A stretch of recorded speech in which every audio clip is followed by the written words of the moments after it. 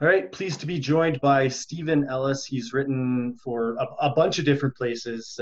Currently, he's contributing to Line Movement. He puts a ton of work into making his own NHL draft rankings. They're fantastic, a really great resource. Steven, how are you doing? I'm doing great. It's I could say I'm not bored. So I guess it's been fun through all this. Right on. I'd be remiss since you're now writing for a betting website. Is there a best bet to make heading into the return to play? Ooh, that's a tough one. I'd say right now, because of how bad they were at the end of the regular season and their uncertain goalie situation, Washington's not a bad one right now. Not a team you can really ignore because we know what they can do at full strength. We know that throughout, and they struggled near the end, and Braden Holtby was just terrible. But if they can get Holtby to kind of regain a bit of his past playoff form, or if Samson offense have taken the role and running with it, I think this is a team you just got to look at and say, well, they statistically are not the favorite right now, but we know what they can do. Interesting. Yeah, they you can get them at plus 350 just to come in first coming out of the round robin, which I think is kind of interesting. Although I'd probably go with Philly at the same odds. That's true. Philly, we saw how good they were at the end of the year. My question is, Carter Hart ready to take this team to the next level? And obviously, they're a much healthier team than they were at the end of the season when they were dominating. So the fact that they're going to be at full health, it's like, wow. But the biggest question, I think, for all these teams is just the goaltending situation. We know what we know what Tampa Bay has to offer. We know what Vegas has to offer. But again, when you got a team where you got a young goalie who's never been in this position, now albeit we've seen Carter Hart, he's been fantastic over the last couple of years, no matter where he's played. And he's played for Team Canada at the World Junior Gold Medal Game 2 years in a row. So he's played in big moments like this. But when you got a guy who's got very limited experience as a starter and a guy who did struggle at points this year as your main guy, you do have to wonder, is that going to be enough? And Philly may not have the absolute overall talent that teams like Tampa and Washington have, but as a team, we saw how good they were and how dominant they can be, especially when they had something to rally around in Oscar Lindblom. Yeah, and I wonder if they also don't have a bit of an advantage having so many young legs to be able to try to go far in what's going to be an absolute gauntlet to get to the final. Yeah, no kidding, because this is a team where, especially the young guys, they're used to every summer playing tournaments and events, and they do have a young roster. And again, they got a lot to prove here. We saw Pittsburgh as a team where that's their biggest rival, and Philly had the advantage, but not by much when you take into account how many injuries Pittsburgh had to go through this year. So Philly's got a lot to prove, and they've got a lot of exciting options out there. And again, they've got a guy to rally around, and I think that's been, once that happened, that seemed to give them momentum. It's like, we're playing for him now. Philly's got a young team, a lot of talent, and not a lot of playoff experience. But in a lot of cases, that doesn't matter if it just means you can go out there and fresh and just kind of hope for the best. So that's a bit of the return to play stuff. But the reason that I had you on, I'm continuing the redraft series that I've been doing, redrafting old drafts, and we're doing the 2009 NHL entry draft. So Steven, what do you remember from 2009? Well, that was exciting. I believe I was actually on a houseboat with my family back then. I want to say I was 14 at the time. And actually, no, definitely younger than that. But it was really cool because at the time, there were not many good Oakville, Ontario-born hockey players. And me being from Oakville, it was cool to see that John Tavares was the guy that was going to be the one that was going to break that mold. And for the last couple of years, we've seen a lot of guys from there where I grew up and everything kind of emerge into being some good players. We saw Steve Mason go out there and dominate for a little bit in the NHL to start the career. Evan Bouchard out of Edmonton. He's a one top prospect out there, and we're continuously seeing more and more guys from Oakville start to kind of grow into hockey. So for that one's got a personal love for me because it's like, wow, this is a guy that's going to be a star, and he lived a couple streets away, and I'd heard stories for years about how he used to play road hockey at all hours of the night with Sam Gagner, and it was just really cool to kind of see a guy that as an Oakville hockey player myself, it was cool to see that translate into success. And obviously, like, there was a lot more attention on him because he was the very first guy who got the exceptional status to the OHL. So people knew about him early, and he was, to me, one of the very first prospects I kind of followed throughout their entire career. And it's obviously worked out for him. So it was really cool to see that draft in particular. Yeah, this was the John Tavares draft. You mentioned he had the exceptional status, and then he also, just a strange circumstance that he was a day too young for the 2008 entry draft. So he ends up playing 4 full OHL seasons, putting up absurd numbers. So he's an absolute rock star before he even gets drafted. It's very reminiscent of how NBA and NFL players, they get that NCAA bump and they're superstars before they even get to the NBA or NFL. And we so rarely see that with NHLers. But Tavares, I mean, he destroyed the World Juniors in that draft season. 8 goals, 15 points, 6 games, an epic run to the gold medal. Just an absolute rock star. I remember I was in university that year and going to school in London, and he gets traded to London, and all of a sudden I'm seeing Tavares jerseys popping up all over the place, like going grocery shopping at the mall, all that stuff. And just like people were really, really excited for having a chance and having this superstar come to town. And they ended up losing to those stacked Spitfires teams with Taylor Hall and Ryan Ellis that won back-to-back Memorial Cups. But just the absolute buzz in the city was crazy. Has there been another prospect other than Connor McDavid that's been that ballyhooed coming into the NHL since Tavares? Definitely not. Like Stamkos, he brought in a lot of attention when his draft year, and obviously McDavid did. It was funny when I watched a game. It was a preseason game in Oakville, and it was Erie versus Mississauga, and they had McDavid lining up in defense for most of the shifts, and I don't know why, but he had a casual 5-point night that night. But you could tell just like people didn't know who he was, even though that was his draft year. Like I played in a ball hockey tournament against McDavid once, and again, people just didn't know who he was. But at least it really caught on really quickly, and obviously we've been able to see what he's done. But I think it might not be far off of what Shane Wright's going to be able to do someday. And seeing him get 66 points in the OHL as a rookie this year, 150 points with the Domino's Flyers. I remember hearing when he was 13, and I remember asking somebody at a rink, like, well, what's the deal with Shane Wright? And they kept saying, this is the next John Tavares. And obviously he gets the exceptional status. He's from Burlington, so only a few minutes away from Oakville as it is. And obviously, like their numbers and if you break down some of the more advanced stats in terms of Wright's game, they were actually very similar to Tavares in his rookie year. So that could be interesting to see a couple years down the line. And this is a guy who Shane Wright could realistically contend for Team Canada at the World Juniors this year. And he's only 16 years old right now, which is insane. So Tavares brought in a new era that we really didn't see until McDavid. And then obviously Austin Matthews in the Toronto area was a big deal, but maybe not necessarily anywhere what we saw of Tavares and McDavid. But I do think we might see Shane Wright go close to that. Oh, that's interesting. I'll have to keep that in mind heading into, what is that going to be, the 2022 draft?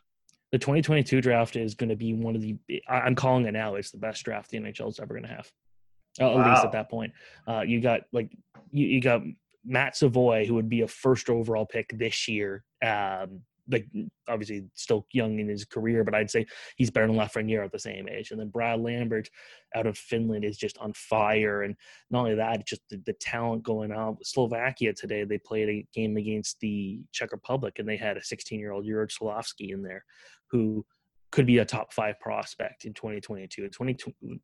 I wrote an article about it a few months ago for my personal website, and it's actually been one of the most popular ones I've ever written because it's just the 2022 draft is getting so much attention from scouts, and now fans are starting to follow and say this is going to be such a offensive heavy year where you've got like 3 guys who would be first overall picks in most other years all in the same draft, which is, and there's still a long time to go, and there's always a lot of hype a couple years out of the way for a draft.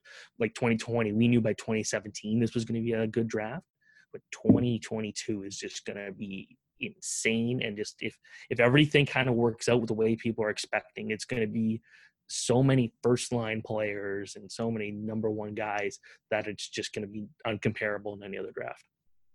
You've got me salivating, Steven, but we do have a purpose here. We're here to talk about 2009. We're here to go in the Wayback Machine. So circling things back around 2009, we came off of Penguins Red Wings Volume 2, in which Crosby and Malkin, they finally climbed the mountain.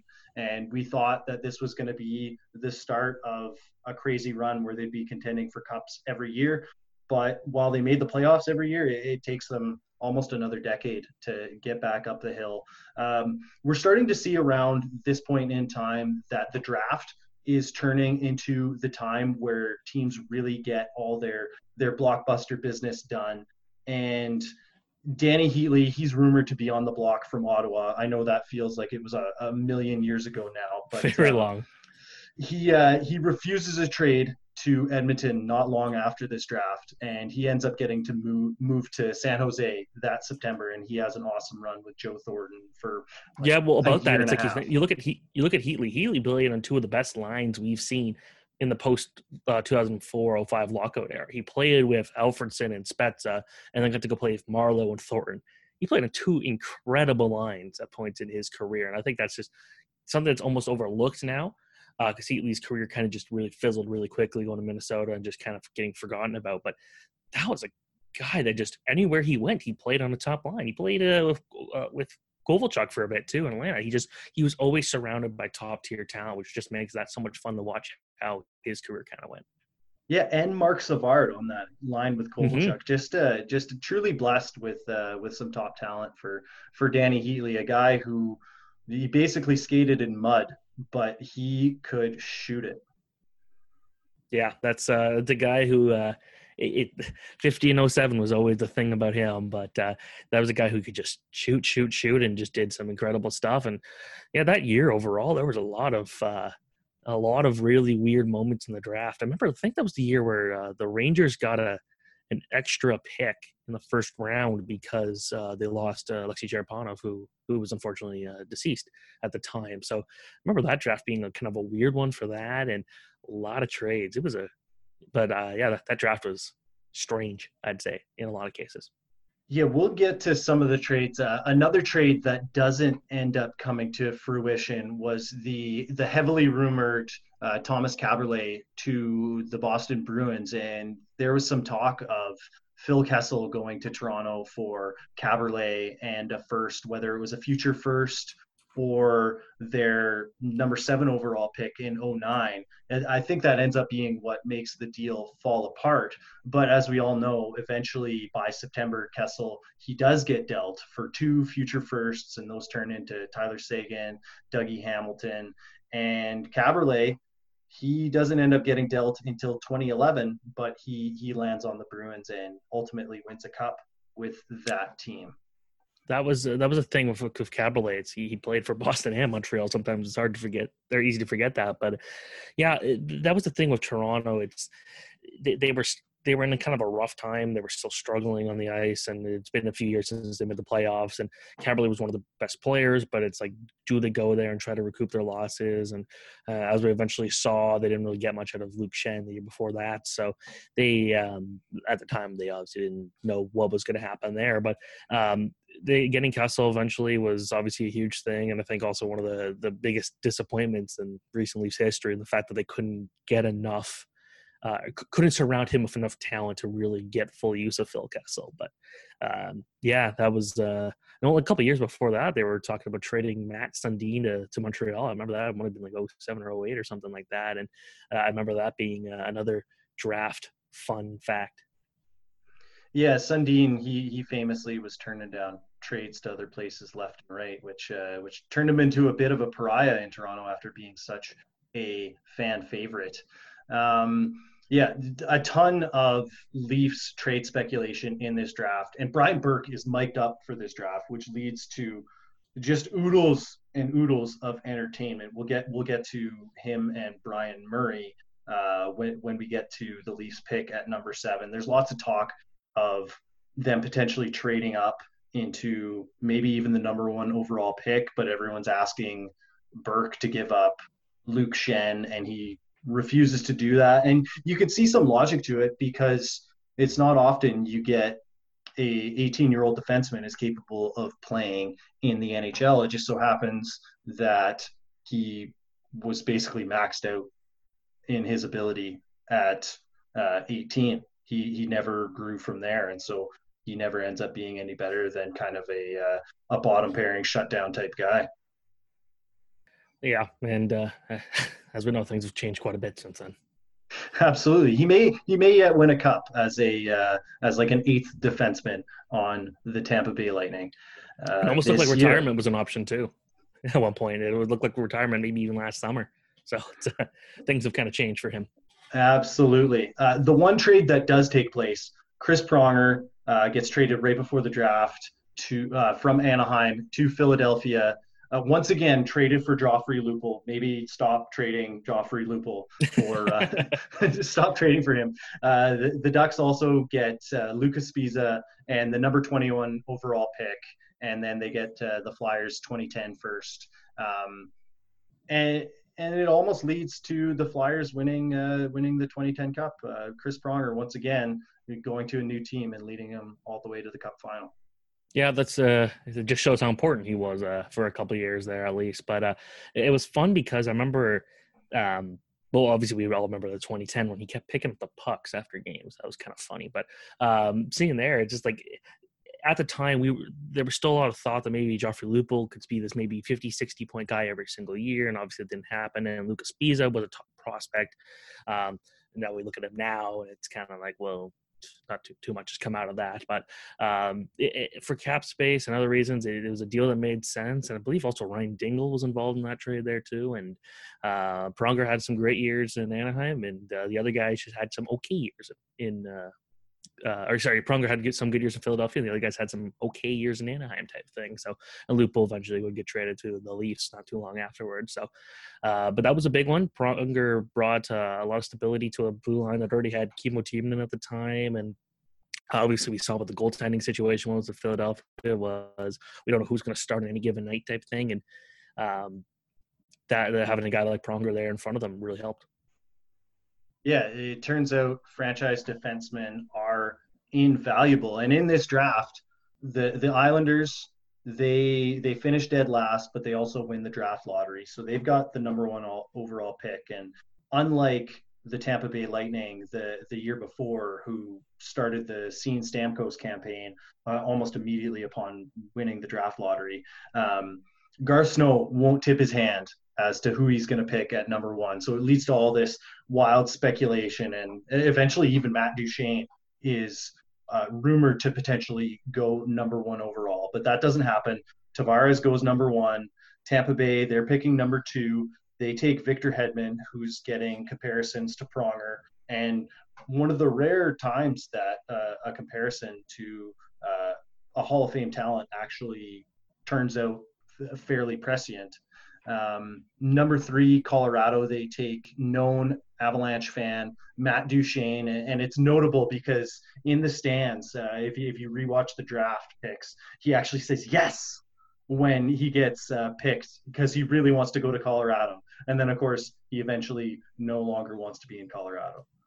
Yeah, things kind of change really quickly, and I think that's almost a tough thing. It's like you had your dreams made true. You got to play for the franchise you loved, but then you stop loving them when things don't go too well. And obviously that marriage kind of ended a few years after that, and it was a shame that they couldn't really do enough with Duchene as a member of the team. Just right now looking at that, the obviously there would be some cap issues if he had stuck around based off of that team, but yeah, that was really cool to see that moment. And there was a lot of talk about is Duchene the number one guy, but it's just hard to go against a guy like Tavares or a guy like Hedman, who you mentioned had some comparisons to the Chris Pronger, and that really lived up to it. But it's also one of the reasons why I absolutely hate doing comparisons for prospects, and I try to get away with them unless I'm specifically asked when I do my prospect reports. And that's just because you're almost sometimes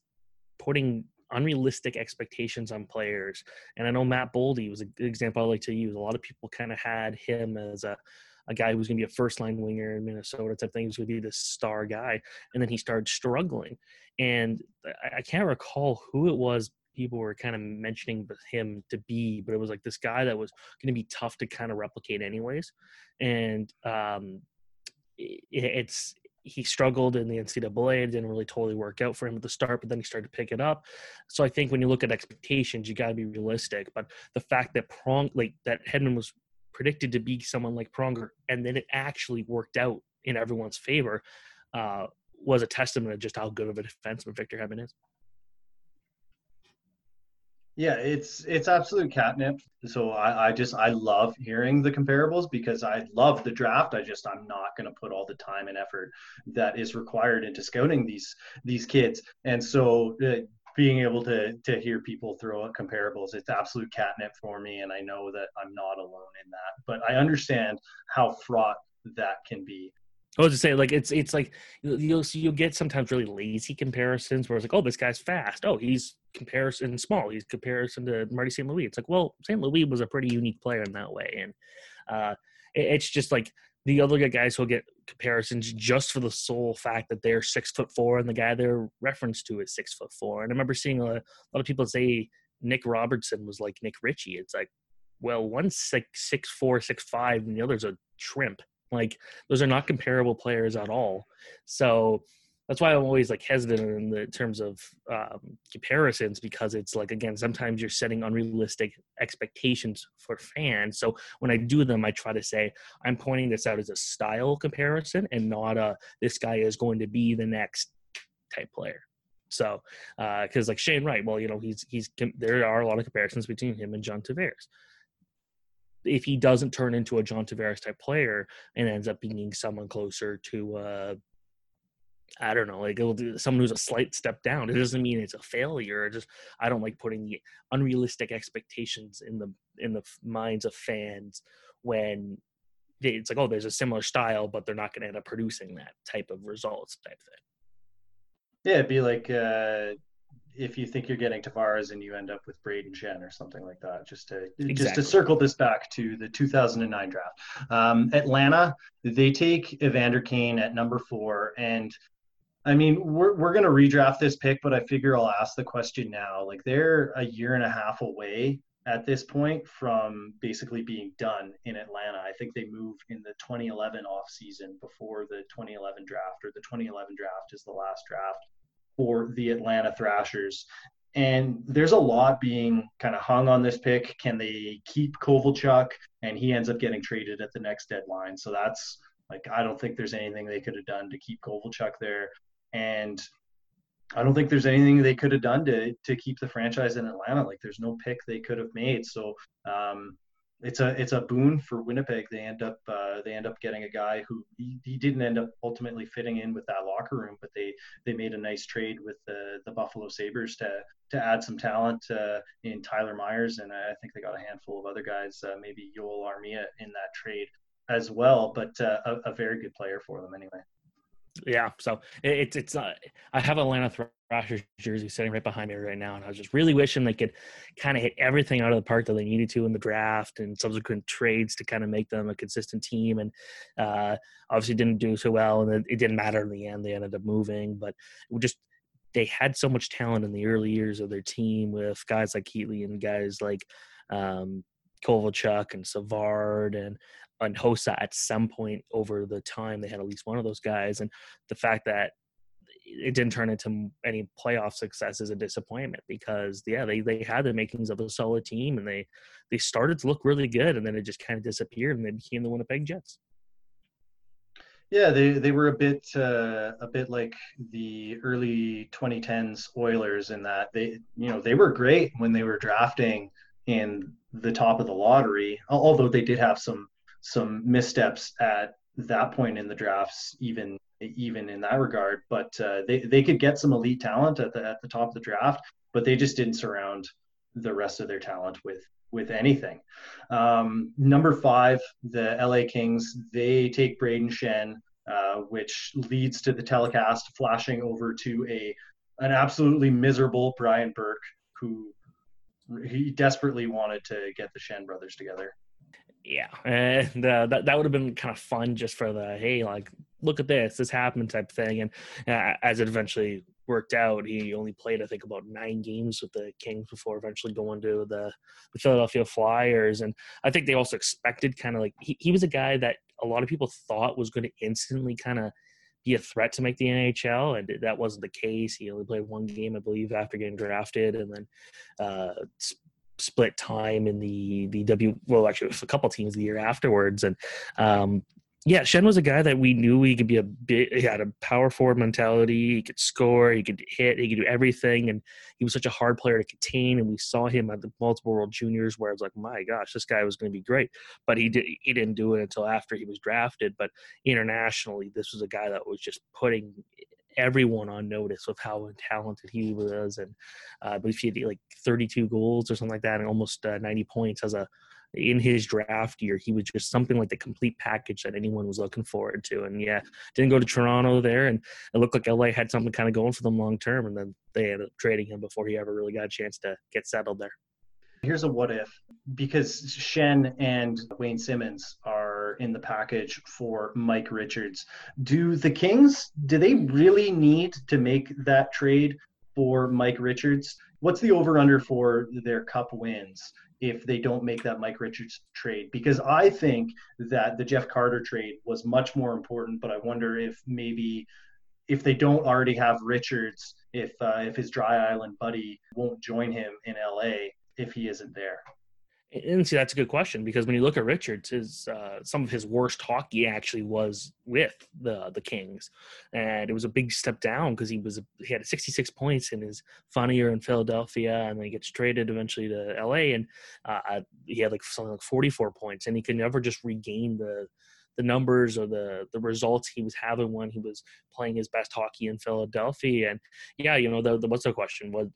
Would Jeff Carter have been would he have made the way over at some point afterwards? And that's a tough question because obviously they know each other well. And I do agree Jeff Carter was definitely the better player. But when you look at it ever since, it's like, well, they really gave up on Shen really quickly. And like almost instantly, we saw that Shen was a better player than Richards was. Quite quickly, and it's a shame. Eventually, the Shen obviously went to St. Louis, and now he's ripped out there, and he's got a Stanley Cup to his credit.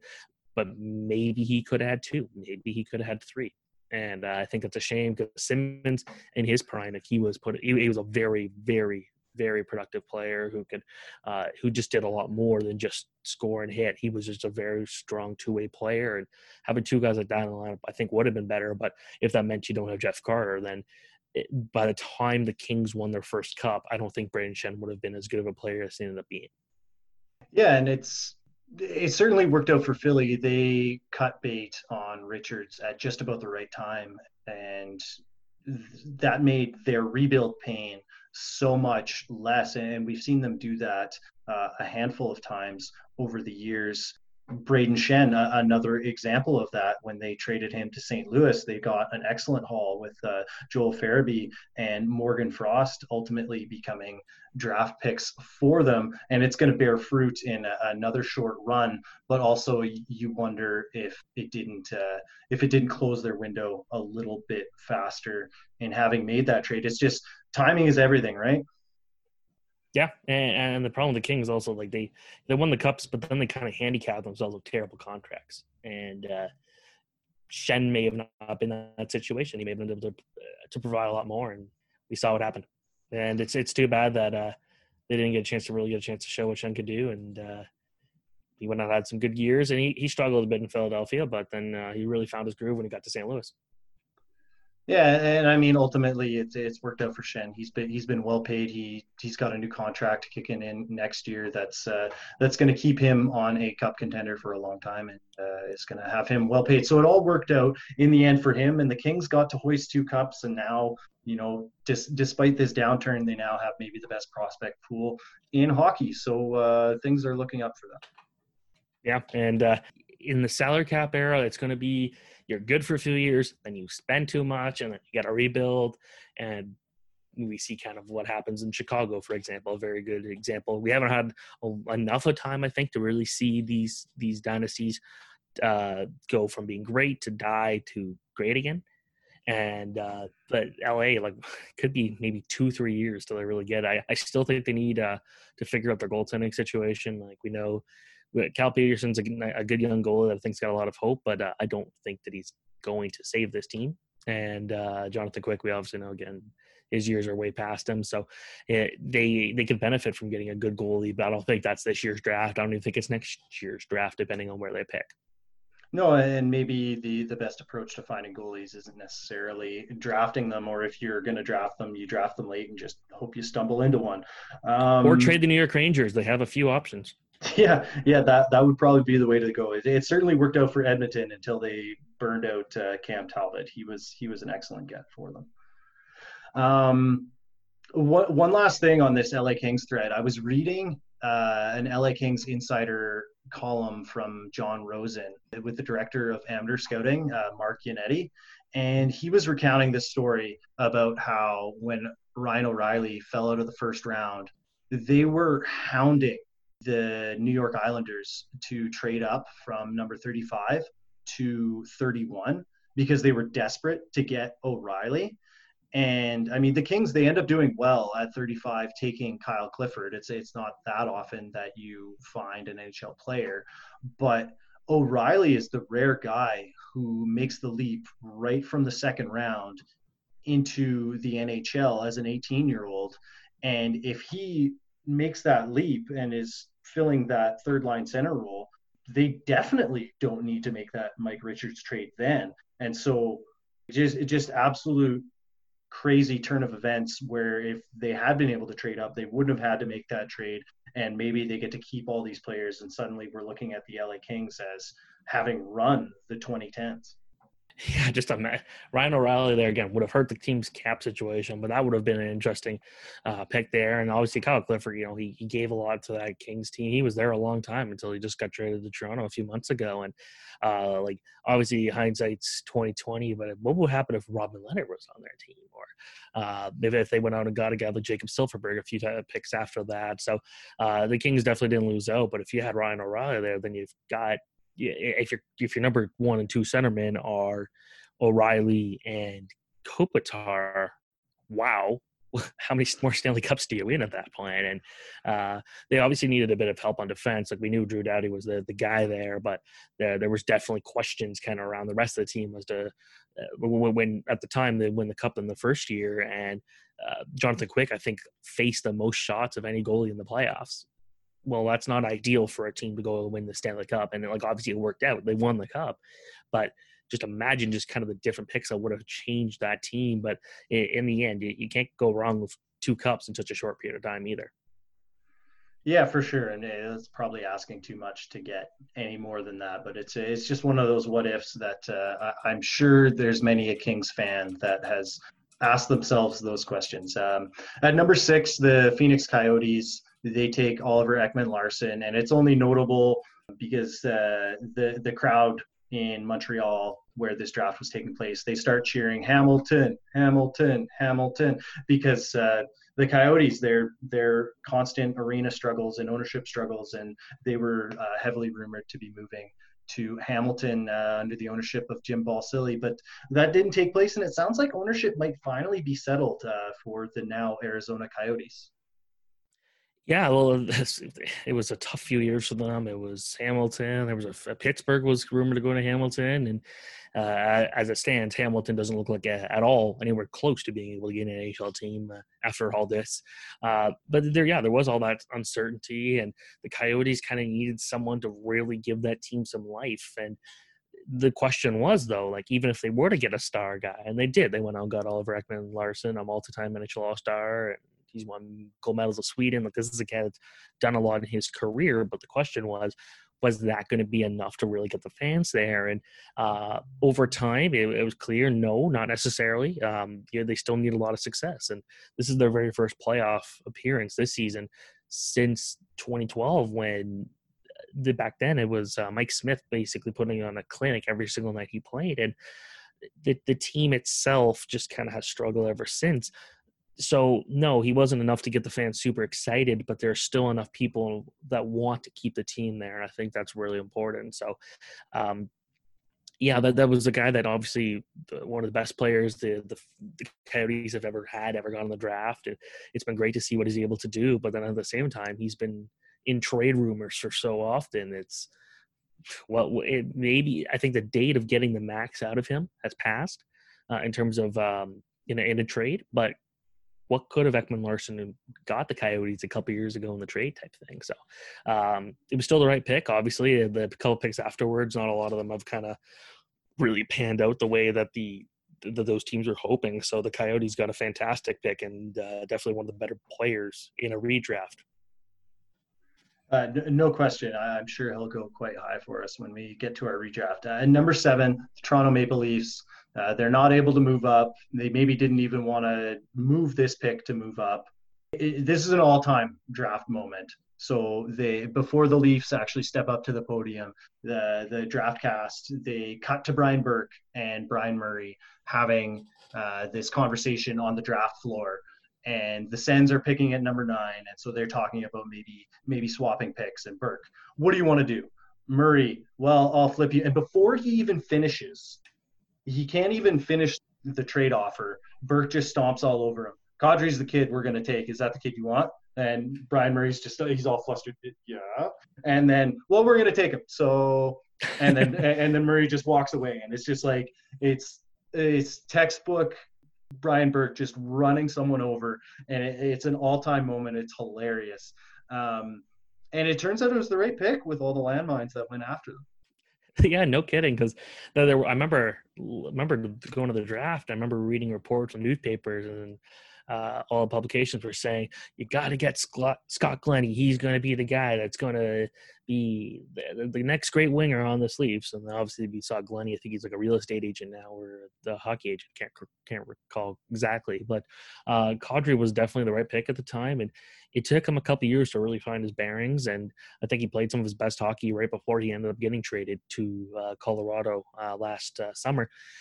Kadri, because when you get to after the 5th pick, you're unlikely going to get a number 1 centerman type guy. And I think they were still kind of hoping that would be Kadri, and for a point he was. But it seemed like when Kadri fit into a second, third line center role, that was when he really started to thrive. And he wasn't all of a sudden having to be the line driver or the guy that was going out there and producing all these points. If you can get him at 50, 55 points a year, you're getting so much out of Kadri.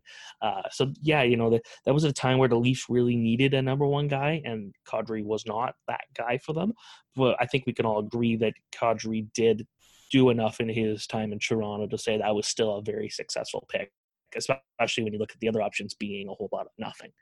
And even then, they could still use some defense help. And there were a couple picks that, in hindsight, looked really good defensively.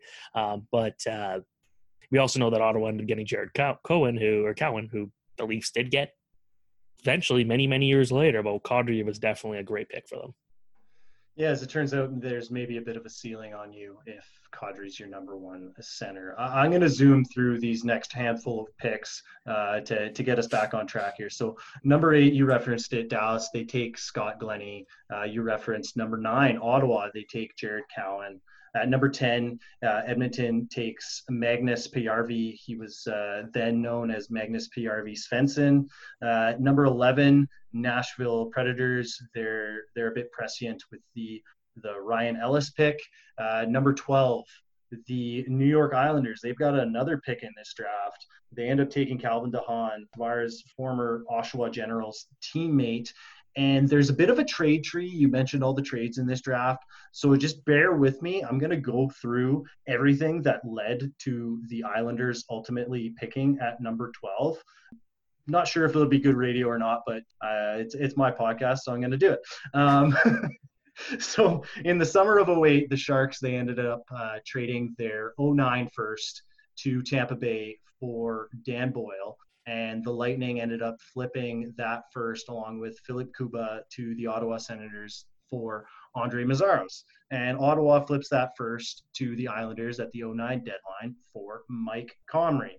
So that Sharks pick remember, they were good that year, so that pick is sitting at number 26. The Sharks won the President's Trophy. I know where you're going with this one. So at the draft, the Islanders, they trade up from number 26 to number 16. They give up their second, their third, and fourth to Columbus to move up to number 16, and they also get a third. Then they flip number 16, a third, and a seventh to Minnesota to get up to number 12 and take DeHaan. But before this draft is all over, they end up reacquiring the third and the fourth from Columbus in exchange for a late second, and they end up using all these picks to get NHL players. We'll talk about that a little bit later. I think they ended up getting Anders Nilsson and Casey Cizikas out of those third and fourth rounders. Minnesota, they turn number 16 into Nick Leddy, who eventually becomes an Islander, and then they also got Eric Haula with that seventh rounder. And at number 26, it ends up going to Anaheim because Columbus, they move up to number 21 to take John Moore, and Anaheim they keep the number 26 pick, and they take Kyle Palmieri. And that number 21 pick they had acquired in the Chris Pronger deal. So we've come full circle with the ludicrous trades that took place in this first round. And the only thing I can surmise is that whenever you get to a draft, at the point in the draft where no one has any idea who's good and who's not, you get this kind of wild movement. Yeah. when the time that Kyle Palmieri gets drafted and it's like 6 teams in, it's like, well, all right, that's odd. I mean, when you look at the first round, there's a lot of guys who just really didn't pan out. And so after all those trades, Palmieri ended up becoming a really good player. But like you look at all the guys before him, and a lot of them were hyped or even had some, they were like, okay, well, maybe this guy will be pretty good. And a large majority of the picks after the 6th overall pick really didn't end up being much. So yeah, it was like, oh man, there was way too many trades involved for that, just to get Kyle Palmieri out of it all. Yeah, apologies to everyone listening to that. I'm sure everyone's looking a little bit like Alan in The Hangover, counting cards. So at number 13, a very, very popular player heading into this draft, the Buffalo Sabres take Zach Kassian. He's kind of he's thought of to be a future awesome power forward, and he's not going to go in our redraft. So I thought I would just mention that his redemption story has truly been something special, because it's not often that you go from washing out of the league entirely and overcoming things like alcoholism in order to land yourself as a top line winger alongside the best player in the world and get yourself a nice contract. Number 14, the Florida Panthers, they take Dmitry Kulikov, and then at number 15, the Anaheim Ducks, number 15, it almost never pans out. They take Peter Holland. Yeah, Peter Holland, that was a guy that he got moved around a little bit near the end of his career. And I did one of my very first TV segments I ever did with Leafs TV was talk about actually how valuable Peter Holland kind of was in a bottom 6 role for the Leafs. And he played his best hockey with the Leafs. And he's most recently played in the KHL, I believe. He had a couple of years in the AHL, and he was kind of up and down for about a decade, and that didn't really work out there for the Ducks. But like you said, when you kind of get to that mid part of the draft or the first round, it's like there is still a lot of chance that those guys won't end up becoming anything special. And Kulikov, he was a solid defenseman for a few years in Florida, but I think he spent his entire career thinking like, okay, like maybe he'll get a little bit better, maybe he'll figure it out, maybe there was just always something missing in his game, and he's not the fastest guy. He flipped a puck at me at the World Cup of Hockey when I was at practice, because I don't know if he liked taking photos of him. So he looks at me, points at me, takes a shot, and almost hits my camera, and then just starts laughing. But he was cool about it afterwards. But it's a good thing I was paying attention, because I had one of the Stromes broke one of my cameras at the World Juniors one year. very expensive lens and everything. But yeah, like with Holland, he obviously didn't really fit in, and Kulikov, he actually did play a role, and he's still an active defenseman in the NHL. But I don't think either kind of hit what they were looking for in terms of career production. So safe to say he left an indelible mark. Very much so. So some other guys who go in the first round, we mentioned Leddy, Palmieri, Chris Kreider goes to the Rangers, Marcus Johansson, a later pick for the Washington Capitals. Some other much hyped prospects. As I mentioned, this draft took place in Montreal, and they selected hometown boy Louis LeBlanc, and the fans went absolutely apeshit over that pick, and Bob Gainey even made some reference to the hometown factor playing a role in their making that pick, and maybe not the best choice on their part. No, very much not. Was a pick that was really like it was sounding cool on paper, but then you look back, it's like, well, he wasn't even a point. He just missed being a point per game guy in the USHL, and then there was hope, he'd go to Harvard and would really kind of light it up, and didn't really have the great rookie season they were hoping for. He went to major junior and really didn't produce much in his final year there, and just could never crack the Canadians on a full-time basis. And I believe he played a bunch of games as a rookie. He played like half a season, and then really didn't kind of hit the team again until his final season in Montreal, which was 2013-14, and didn't have a single point there. And at that point, it's like, all right, well, this experiment was over. It was a very puzzling pick to start with, and as it turned out, yeah, it didn't exactly work out in the Canadians' favor, especially considering Chris Kreider went right behind them. So that was just another year where the Canadians could have had someone so much better, like the pick after the year after that, when it was 06, they picked David Fisher, and I'm drawing a blank at who it was they could have had instead. But the Canadians just really struggled to make their first-round picks work, when at the time it was always talked about how good they were doing after the second and third round, how they were getting all these great talents in the late rounds. Why couldn't they do anything in the first round? It was a very puzzling thing, and looking at it now, it's the Canadians, there's still a lot of room they need to improve on the drafting floor, especially in the first round. And it's a shame that they couldn't get Louis Blanc, but hey, they could get the first overall pick this year. Could get Alexis Lafreniere, and I think everyone will completely forget that 09 draft. Yeah, and it's worth mentioning they were coming off a fantastic 2008 NHL draft where they hit on all-star top type talent with their first three picks. They got Ryan McDonough, Max Pacioretty, and PK Subban all within the top 46. Yeah, and obviously Subban really was kind of an important guy for them, but for Montreal to not draft as well early when they needed to, I think kind of handicapped them to the point today where not a lot of top draft guys have actually done much for the club. And David Fisher in 06, I think, also really set the team back, and obviously not keeping Ryan McDonough when they really should have instead of Scott Gomez. So the Canadians made some mistakes in the draft floor, but they kind of made up with it for later picks, and getting a guy like Subban and getting a guy like Gallagher. Those guys obviously not first-round guys, but would go out to be these spectacular players for them. Subban obviously brought them Shea Weber, their current best defenseman on the team. So those picks were good, and that's why they were always so good at drafting late, but they just could not draft in the first round for whatever reason. Chris Kreider, I think the Canadians would have loved to have him, because then they wouldn't have to worry about Carey Price getting clobbered multiple times. Oh God, the full circle nature of that whole story is just that's got to be tormenting for Habs fans, which gives me no end of Schadenfreude-induced pleasure. Steven, let's. I grew up a Habs redraft. fan, so I grew up a Habs fan, so yeah, trust me, I'm not the first person to say that, but my apologies. Steven, let's redraft. Would you like to pick number 1 or number 2? Well, considering my pick is the guy who was number 1 in 2009, I'm going to go with him. Oakville, Ontario's John Tavares. Obviously, we've seen what he's been able to do in the last couple of years. He's been able to take over the Leafs captaincy, and he's been a fantastic addition to that team. So the Islanders probably wish they could have got more out of him, but kind of like how the Leafs wish they probably got more out of Castle. So he's my number 1 pick, and it's a hard one because number 2 is a great pick, but I got to go with Tavares for sure.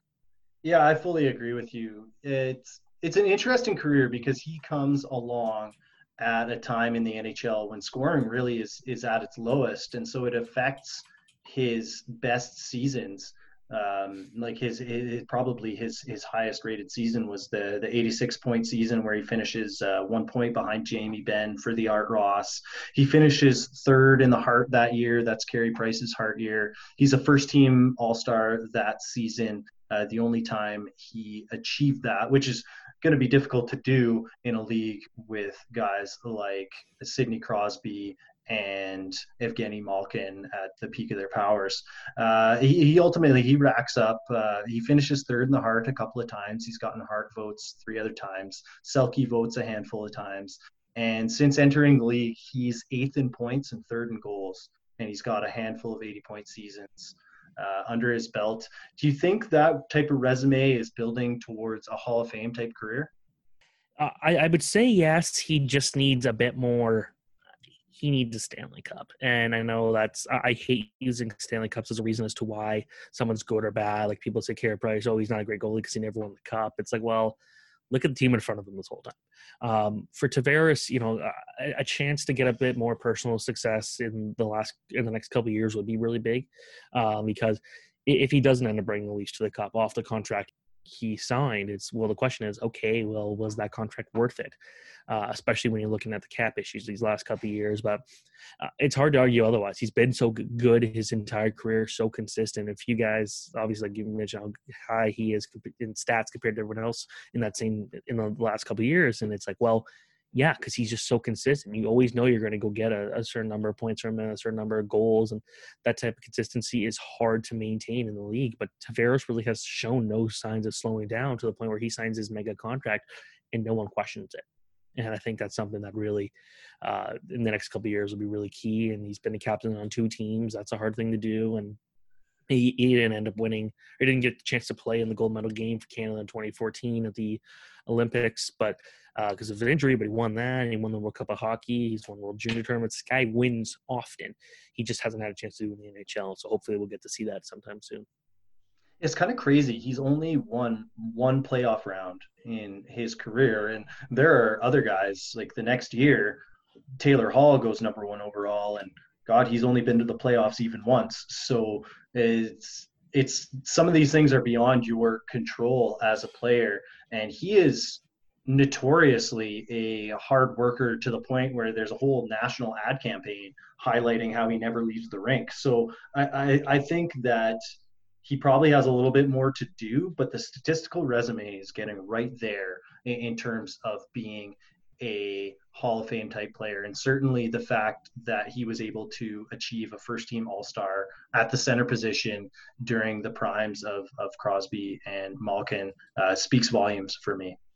Absolutely. That's something that I think is underrated because, when you've got 2 of these absolute dominant centermen, and Tavares is still a top 10 guy, I'd argue, today, given how many top guys there are, especially you throw McDavid into the scenario. So for Tavares to be at the top of his game as long as possible, I say, yeah, this is a guy that he's going to have the points by the end of his career to do it. It's just like, will he get the next step? Or will he win that Stanley Cup? And again, I don't like using that as a reason to say if a guy is good or not, but he's pretty much won everything else he could do. For the most part, let's just get that one little step there to really hit that mark. Yeah, and will we count it as a playoff round 1 if they beat the Columbus Blue Jackets? They're not going to. I don't think so. Irrelevant. I honestly think that it's going to be it'd be Columbus. Just the fact that they tied the Leafs with as not many injuries as they had this year. It's like, well, it's far from over. I'll say that. Yeah, that's definitely going to be. All these series are going to be interesting. We're headed towards quite a good deal of fun next week. My goodness. So at number 2, Tampa Bay Lightning, I would change nothing about their pick. They hit a home run. Victor Hedman, he's been on Norris ballots numerous times. He's on the ballot again this season. He's already won a Norris Trophy. The only thing I would mention with this pick is there are some rumors at the time that the Canucks were trying really hard to trade up from number 24 to land this pick. They offered Alex Burrows, Kevin Bieksa, and number 24 to jump up to number two apparently. And I mean, those were some key pieces on their Cup finalist team, but like that would have been such a home run for them. Yeah, if they were to get that pick, it's like, wow, well, they got the number one guy they need, and would have been huge for the Canucks there. But for Tampa Bay to get him, and we talked about how good he ended up becoming, he's still a cornerstone of that team, and we've got a guy who's like last year you had Kucherov, who's the best forward, and you have Vasilevsky, who's the best goalie, and you got the best defenseman or one of the best defensemen, Victor Hedman. It's like that just shows how good Tampa Bay drafted for many, many years. And obviously, yeah, picking first and second makes that a lot easier in back-to-back years if it includes Stamkos. But for Hedman to go out there and on a team that's so good, but still find a way to stand out and still be so good, just shows like this is like I'm surprised they haven't won a Stanley Cup yet. They were my pick to win the Stanley Cup this year, and I still stick by that one. It's just going to take them like there's when the Lightning are struggling, it's rarely ever because Hedman made a mistake. He's so consistent night in, night out. You know what you're going to get. He plays heavy minutes. He could play any role needed. He could hit. He could shoot. He just does everything you're looking for in a modern day defenseman. And he could even, if he lost a few inches, if he was all of a sudden 6'2", I still think he's that good of a defenseman. I think he's just got everything you need. He's got the smart mind on him. He's got so much going for him. So I like that pick. But, man, if Vancouver had him, that would have been an interesting story. But I don't think Tampa Bay would even consider drafting outside of Hedman no matter what. Yeah, absolutely. And, you know, you mentioned that this team is due for a Stanley Cup. They kind of feel a bit like the Sharks of the previous era in that they've come so close a number of times. They lost the 2015 Cup final to the Chicago Blackhawks. They made a number of other conference finals as well. So they've been in the mix plenty. They haven't quite gotten over the hump. And I think if Hedman isn't hurt last year, maybe that first round goes differently for them, and it's them, not Boston, that makes the Cup final. Yeah, it's just all if they don't somehow blow it, and that's exactly what they did. So I think this year also the Lightning just don't have as much pressure on them, and I think we'll really get to see Hedman as because he's going to have to be playing heavy minutes, and this is going to be an extended playoff, obviously. So I think we're going to have to see really, like, is he going to make his case for a Hall of Fame position this season? I would say so. I think this is a really good opportunity for him. If the Lightning go the way, we're going to know that Hedman's a definite threat for the Conn Smythe and a lot of that. So I'm excited to see what happens there. Speaking of Hedman's legacy, Peter Forsberg is quoted before this draft that Hedman's the best Swedish defenseman since Nick Lidstrom. Do you think he lived up to that? Absolutely. 100%. Sweden's had a lot of good defensemen. Obviously, Oliver Ekman-Larsson a couple of picks later was a good one. But I think when you look at just how good Hedman's been for so long, and I would say definitely. And we mentioned how he's got the Chris Pronger traits there, and I think that's an incredible example of a guy that he's kind of hits everything he needs to do. And Sweden's obviously drafted or developed many good defensemen over the last couple of years, but very few have ever kind of been able to do what Victor Hedman's been able to do. So I would say, definitely 100%. I think that it's Erik Karlsson, but I'm not so married to that notion that I would vote against Hedman. That's the thing with Hedman is he's been so consistent for so long, and like even the bad years for Karlsson, I think are not bad years at all. But I think as an actual defenseman, I think Victor Hedman's the better option. Yeah, he gives you more of what you're expecting, but I think that Erik Karlsson, he's just so much the modern defenseman, whereas Hedman, he's got that throwback part of his game that I think that more fans would be liable to think of him as the prototype of a defenseman. But I think that Karlsson is maybe at his prime. I don't know. I'm infatuated with what he did with that Senators team that pushed the eventual Cup champion Pittsburgh Penguins to within a goal of the Cup final. No, that's fair. I think the difference between the two of them are low, but I don't know. I think I have to go with Hedman. Yeah, I guess we're talking about two Hall of Fame type players. So yeah, either way, I don't think either guy's got a problem proving their case as one of the best. Absolutely, and once again, another prediction around Hedman that proves rather prescient. At number 3, the Colorado Avalanche. They took Matt Duchene, notably fan of the team. His favorite player was Joe Sakic, who ended up trading him away from the team. What are you going to do here, Steven? Oh, well, they had a really smart pick at number 33, and I think if you move it up 30 positions, it makes sense now. So I'd say Ryan O'Reilly, one of the best two-way centermen in the league. He's so defensively responsible. We saw how good he was on that Stanley Cup winning team last year. He's been on Team Canada a couple of times. And so, yeah, Ryan O'Reilly's a guy, you plug him in. You can rely on him. He'll do everything you need. And a power forward like that's important. And obviously, nothing to take away from Duchene, but if you look at the last couple of years, I think O'Reilly's just been one of the guys you could always count on to be such a reliable two-way center. So he's my pick at number 3. And it's tough because I think I wouldn't even say Ekman Larson is too far behind in that situation, in that conversation that is. But I have to go with you don't get guys like O'Reilly often. And I think that's someone you pick at number 3. Yeah, I'm with you. That's exactly what I had in this spot as well. And you wonder if he's their first round pick, do things hit ahead the same way that they did over his contract holdout and leading to the ill-advised Calgary offer sheet where they didn't realize that he was going to have to pass through waivers.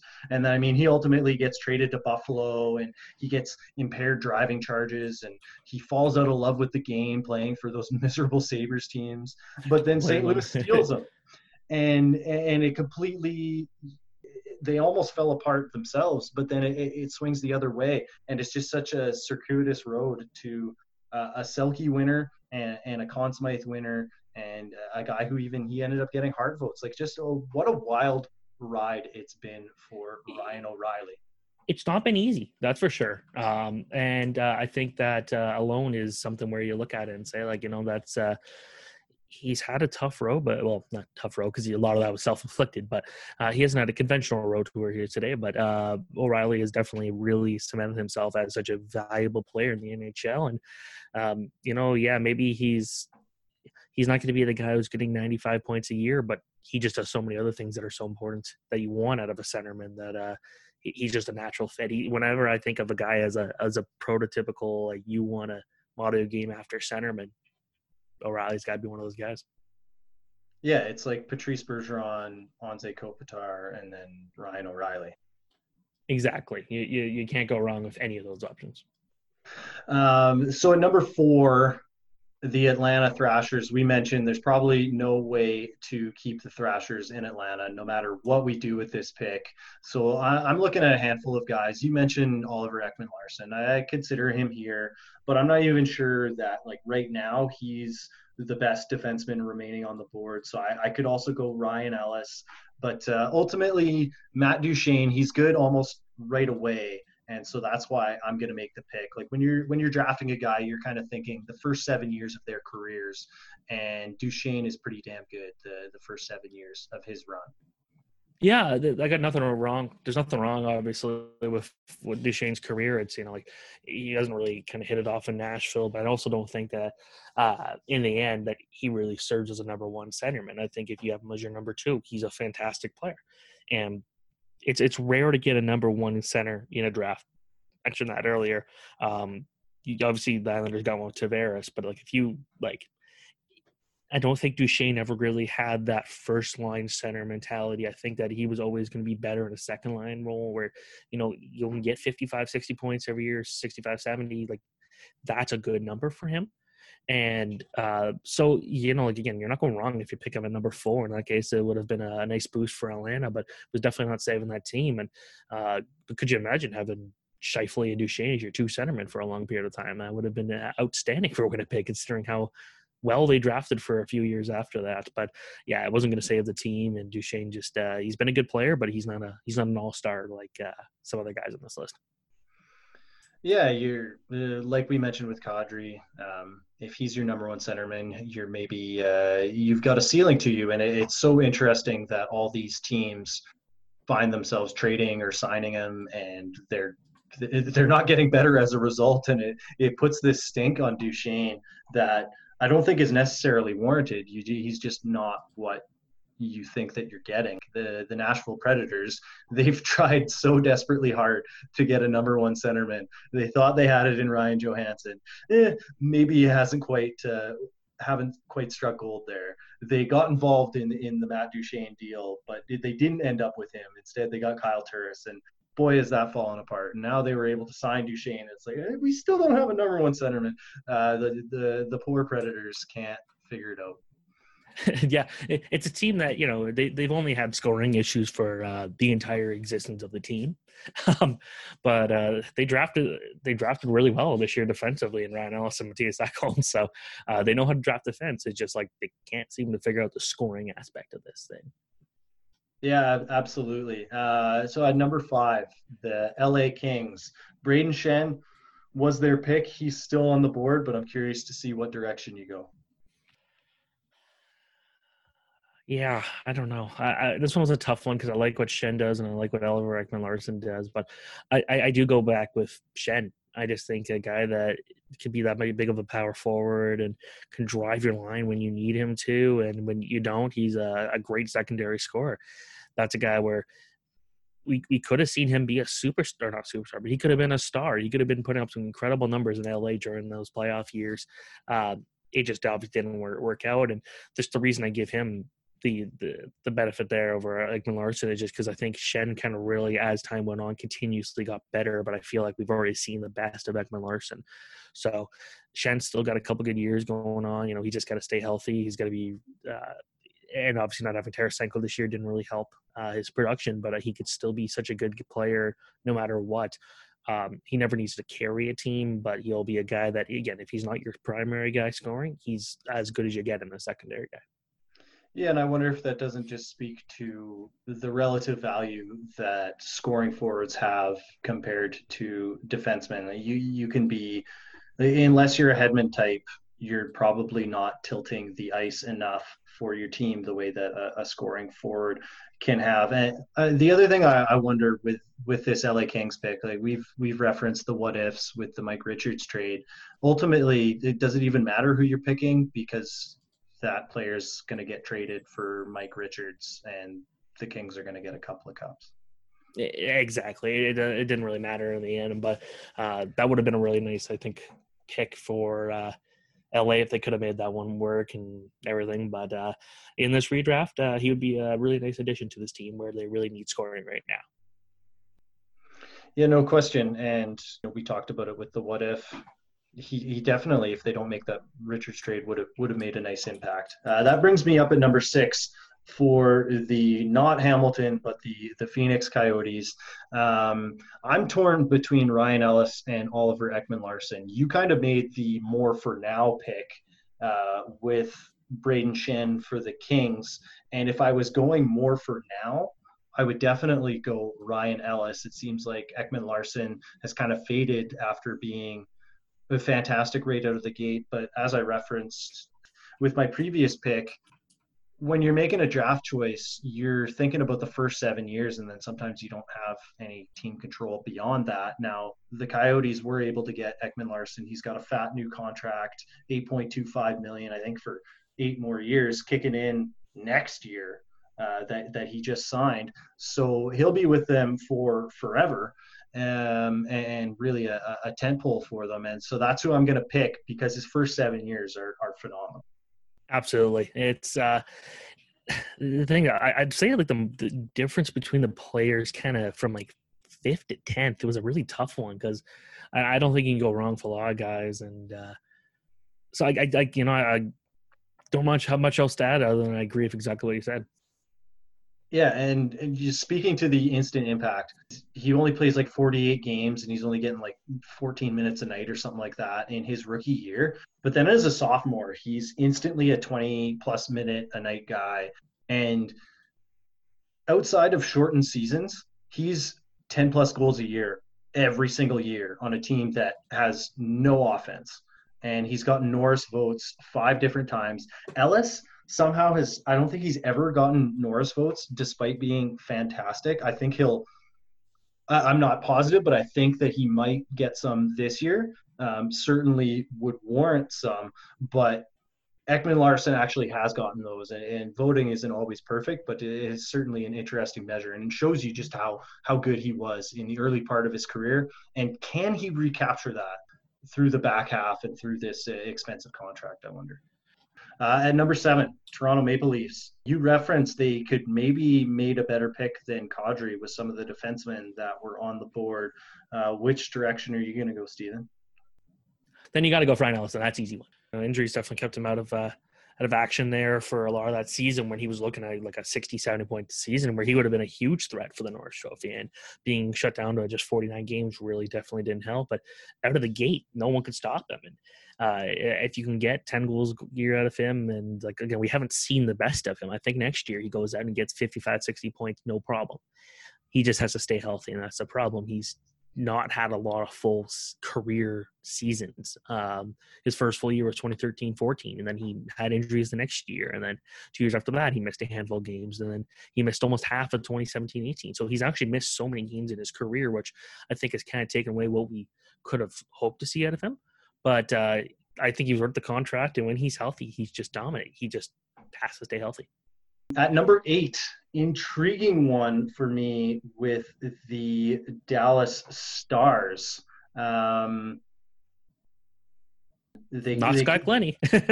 yeah, we're definitely not going to take Scott Glennie, who apparently he just got caught up in the lifestyle or something. I don't know exactly what happened with him, but he never makes it. I think I'm going to go with Robin Lehner. I think that they went through that bad stretch of having the super expensive but super not effective Kari Lettinen and Antti Niemi tandem in the mid 2000s when they were a President's Trophy type team with that tandem. And I wonder if they don't have a guy like Lehner who maybe he has those personal issues anyway and he's not effective at that time, but he's certainly effective now that he's gotten through those. I wonder if he's a starter for them if things don't go differently and maybe they get over the hump. Yeah, I guess that the thing is for me, it's he, like a lot of other factors would have to take into that one. Like if you look at it now, sure.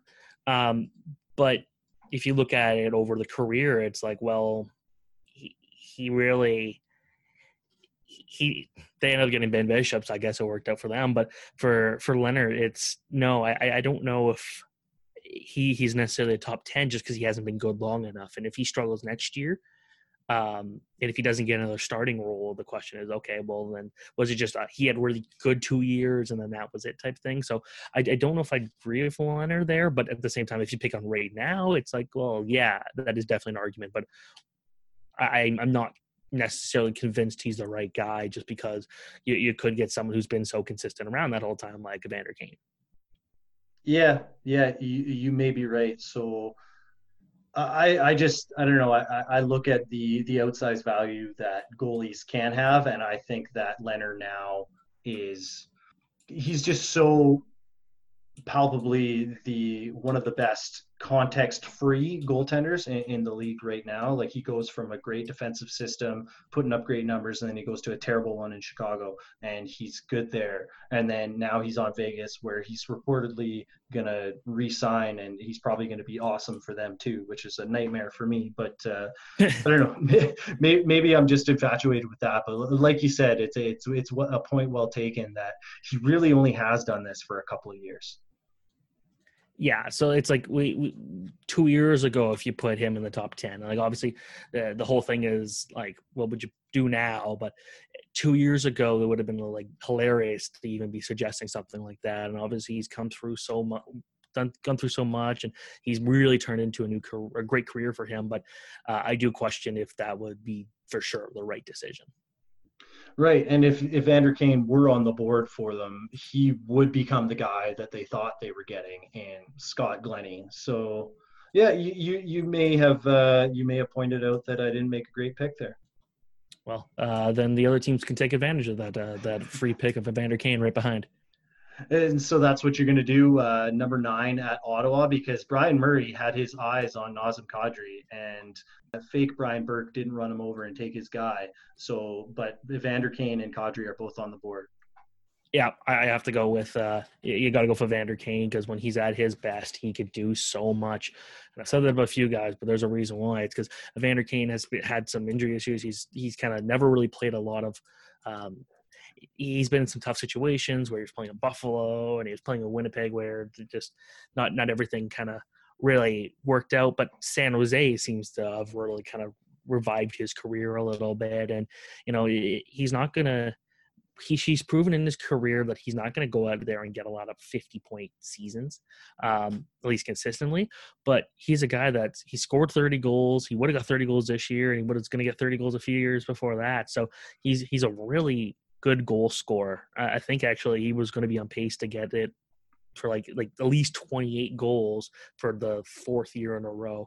So getting a guy who could score that often on the wing would be great, especially now if you look at the team. If he had stuck around and they were going out there and getting Lafreniere, well, they can get Byfield this year. If they had Byfield passing Evander Kane, like, my gosh, you guys are going to score so many goals. So again, it's all context, but I love Evander Kane as a player, and he's a guy that he can score just at will.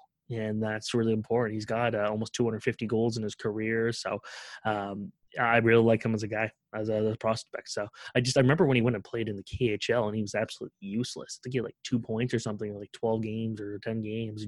He was nowhere to be found, but he usually when he's on his game, he could score at will. Was that in the 2012 lockout? Yeah. Okay. Yeah. Interesting. Like he's one of the guys who makes the leap right away to the NHL as an 18-year-old. And certainly coming into this draft, everyone was talking about 7% body fat. Oh my God, the body on him, notably named after Evander Holyfield. Phenomenal physical skills.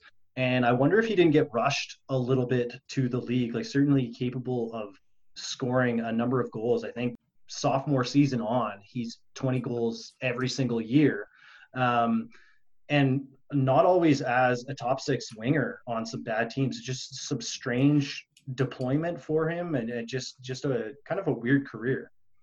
Yeah, it's like he hasn't been on many competitive teams. That's the thing. It's like he made the playoffs for the first time in 2017-18. Like he's been in the NHL since 2010. So he hasn't played on many good teams. And then this year, you look at the team, and the Sharks were awful. It just seems like wherever he's gone, the teams just haven't been able to compete. And it's a shame, because he's such a good goal scorer, and I would like to see what he could do in the playoffs. I thought he had a really strong playoff in 2018, and last year he was kind of silent. I think he only had 2 goals or something in 20 games. But when you get him going and you've got him surrounded by the right players and you're playing him right, he could put up a lot of points. And he was one of the bright spots on this Sharks team this year. It was an absolute utter disaster. So I really like Kane as a pick, and he's still, like you said, he's just such a strong guy. He's so physically fit. He's got everything about him, and he received like a bad rap for being like this flashy guy a couple years ago and everything. It's like, you know what? No, he's a guy having fun. We need more personalities like him, and I like Evander Kane for sure. Yeah, a bit of a stink of some horseshit hockey culture crap that we all need to get over, I think. Exactly. That's about as good a way as I could put it. So at number 10, the Edmonton Oilers, they took Magnus Piarvi, and I was infatuated with him. He put up some great stats in the Swedish Elite League. It's not often that you don't at least become an NHL player when you put up numbers as draft eligible in the Swedish Elite League. And he did become, I don't know, a 4th liner in the NHL, but there was all this talk about what a fantastic skater he was. And he was really fast and explosive, but just not actually a good skater, but wonky stride, and he doesn't end up panning out. And it part of the decade of sadness for the Oilers. So I'm not taking Pujärvi, as excited as I Dang, I thought was you for would. him at the time. Yeah, no kidding. No, Thought you I've would. I've made enough mistakes in this draft. I'm going to take Nazem Kadri, and I think we've talked plenty about him. So I'll let you go at number 11 for the Nashville Predators. I'm gonna go with Matthias Ekholm, and he sticks there, so it's easy for him. But yeah, with Ekholm, he proved so much for this Nashville team that he's such a solid stay-at-home guy, and he may not have the flash of Ryan Ellis, he may not have the poise of Roman Josi or even like Shea Weber before that, but Ekholm is just, you can rely on him so much, and you'll put him in any situation and he can compete with the best of the best. So I think he's such an underappreciated player because he's not going out there and producing heavy numbers, but he doesn't need to. If he gets 30, 40 points a year, that's a huge bonus. But really what he does is best is shutting teams down, and you put him against any team's best player and he'll usually come out on top. So a guy like that's invaluable, and he just doesn't have the flash of the guys ahead of him. Yeah, if you're Nashville and you're missing out on Ryan Ellis, who, I mean, such a prescient pick for them, because Ellis, like, he was a prospect who had top 5 game, but 7th round size. So they made a great pick there, and they made a great pick with Ekholm as well in I think it was the 3rd or the 4th round for them. And so at least getting one of those guys in a redraft would be huge for them. He's been a remarkable player, and again, another one of those more of a throwback type defenseman that still has enough offense to his game that he's a worthwhile pick. Yeah, and like I said, like, you don't even need him to be an offensive guy because you've got other offensive defensemen on the team. But what he brings in, everything else is just so valuable. No question. So at number 12, the New York Islanders, we did the Charlie Kelly mapping everything out against the wall to figure out how they got up to that pick. They took Calvin DeHaan, but there's a handful of good middle six, maybe even bordering on top line forwards available here, and most of them take forever to finally land in the NHL. So I'm not sure exactly which guy I'm going to run with, but I'm looking at Kreider, Hoffman, Lee, Palmieri, and maybe even Thomas Tatar. Ultimately, I'm going to go with Chris Kreider, just because he's got that size and speed that everyone in the modern game seems to be going after.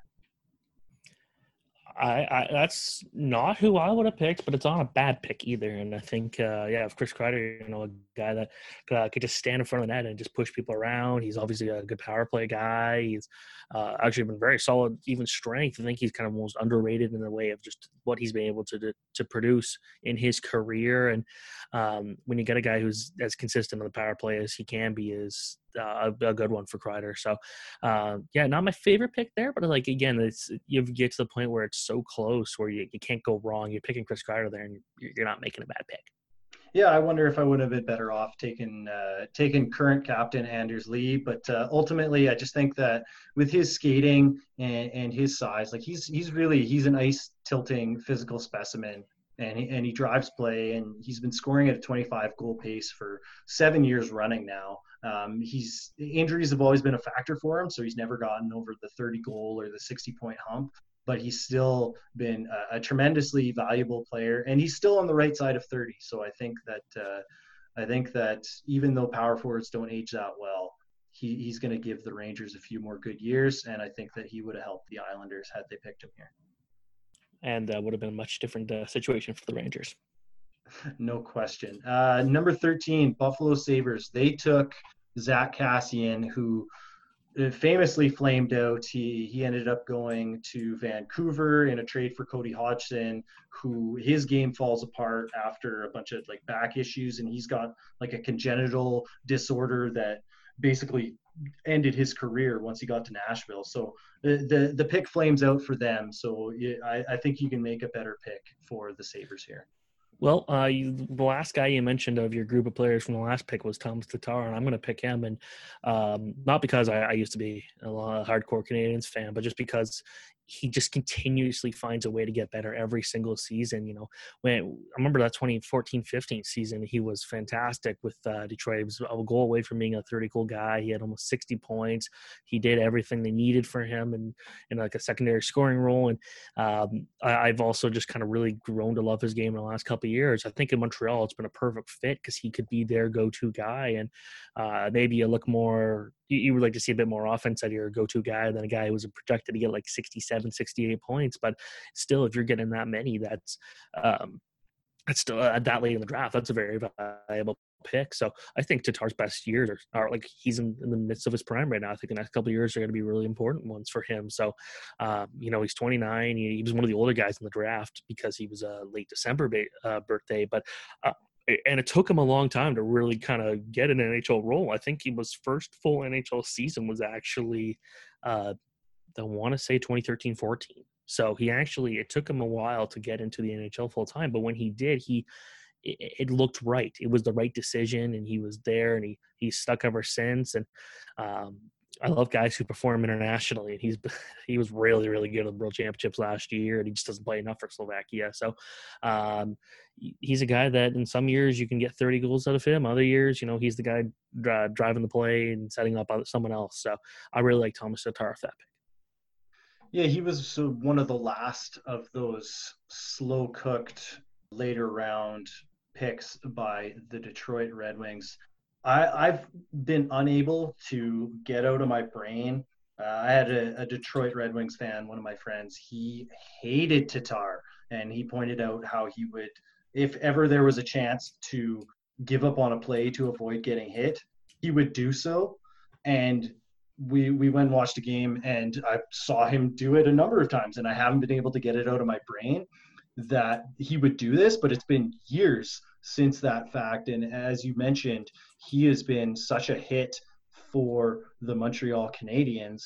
So I wonder if I just haven't caught up to the developments in Tatar's game. So ultimately, I only had him as an honorable mention rather than a choice here. Has he really come that much farther? Well, like his best season was offensively was this year, and like what would he have been able to do in a whole season type thing would have been really cool. And I feel like he's kind of improved his physical play. He's not necessarily afraid of every single hit that comes near him, which is kind of a key thing. But he's a talented guy. He was one of the top potential players to go at the trade deadline this year, and I think Montreal made the right decision not getting rid of him. And he just spends so much time in front of the net, but he's really kind of become a defensively responsible guy, and he's a really good puck mover, and his skating has really been a big thing for me. I think he's got really good acceleration. He's got a good top speed, and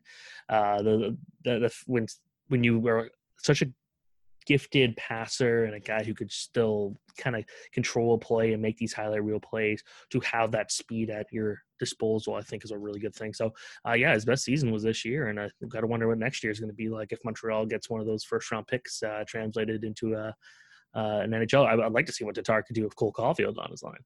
Oh my God, Cole Caulfield, what a guy! Sign me up for that. I'm gonna have to watch Tatar more closely. I've just written him off in my mind, and maybe that's not fair. People grow, they develop, and they improve. So at number 14, the Florida Panthers, we talked about, they took Dmitry Kulikov. Didn't quite work out, although he's been a minute-munching defenseman, so there's that. I'm going to give them current Panther Mike Hoffman, because while he only has one dimension, that dimension is lighting goalies on fire from 25 feet in, and you can't pay enough for that.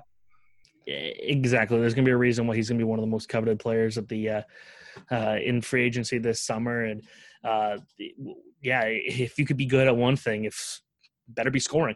And that's something that I really like about his game. So absolutely no complaints there in terms of what type of player he is, and that pick. It would be a shame if Florida couldn't keep him, but cap's going to be a kind of an issue there.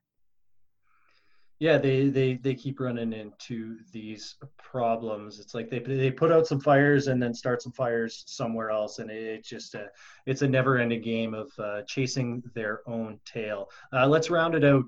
Number 15 pick. You can either make the pick, or because 15 always sucks, you can just fire off some honorable mentions. Well, this pick won't suck.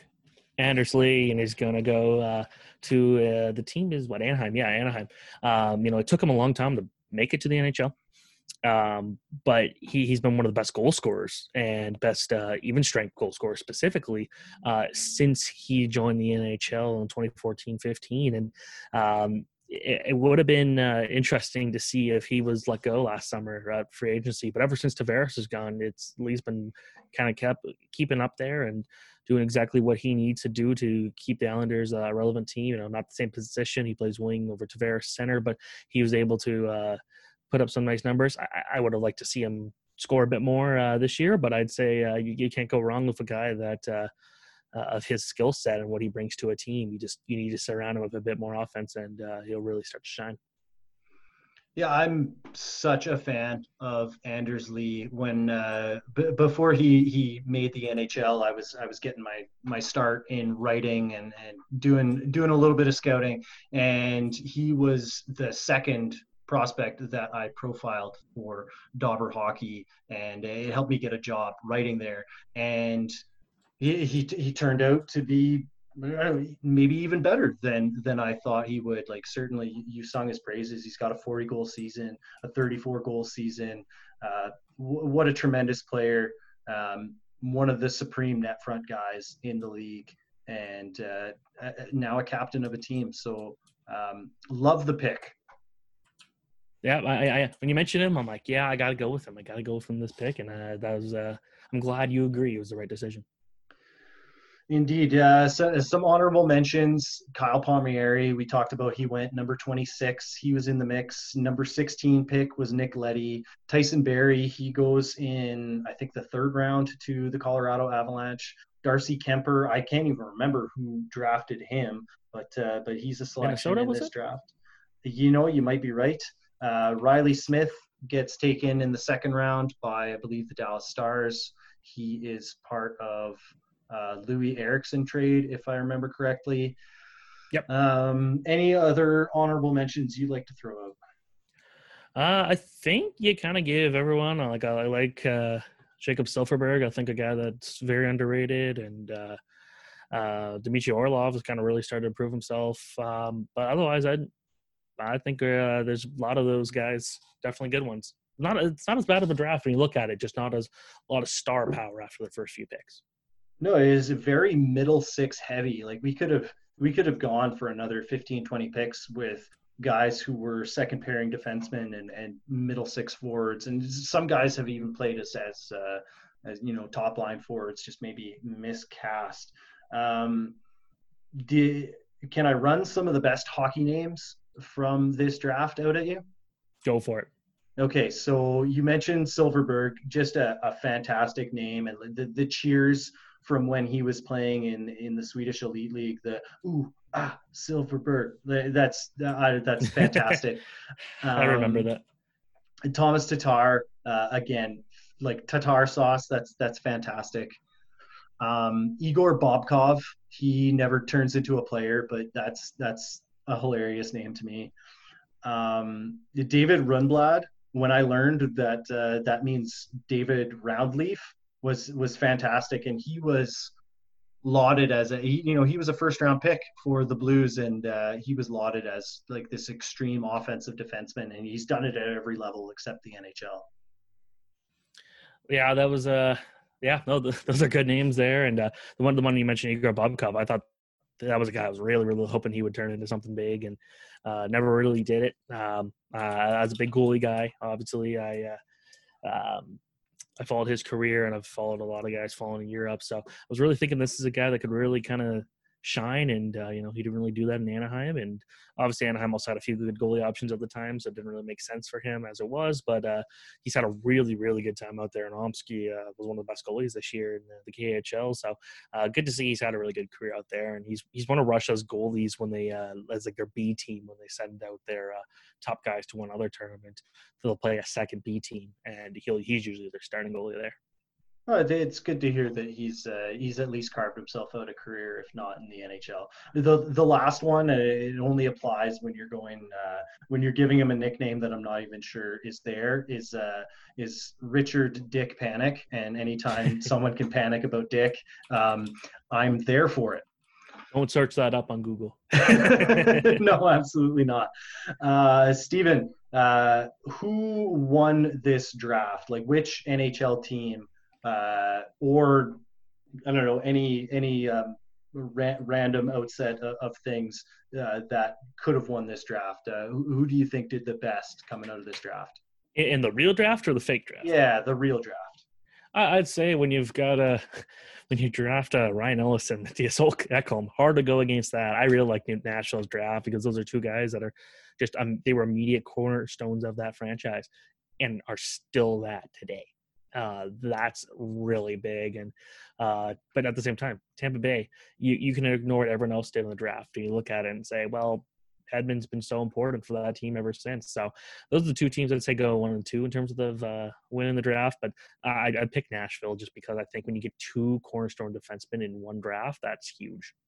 And not to mention, they also drafted Craig Smith, and they got games out of Gabriel Bourque. So pretty fantastic for them. I referenced it earlier on.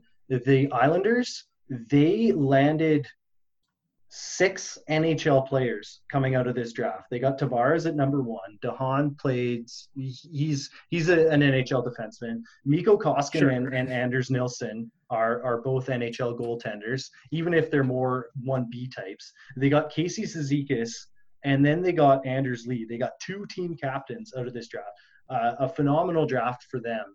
And then the other team, the Colorado Avalanche, they got Matt Duchene, Ryan O'Reilly, and Tyson Barrie with, I believe, their top 3 picks, which is, I mean, some teams absolutely cleaned up in this draft.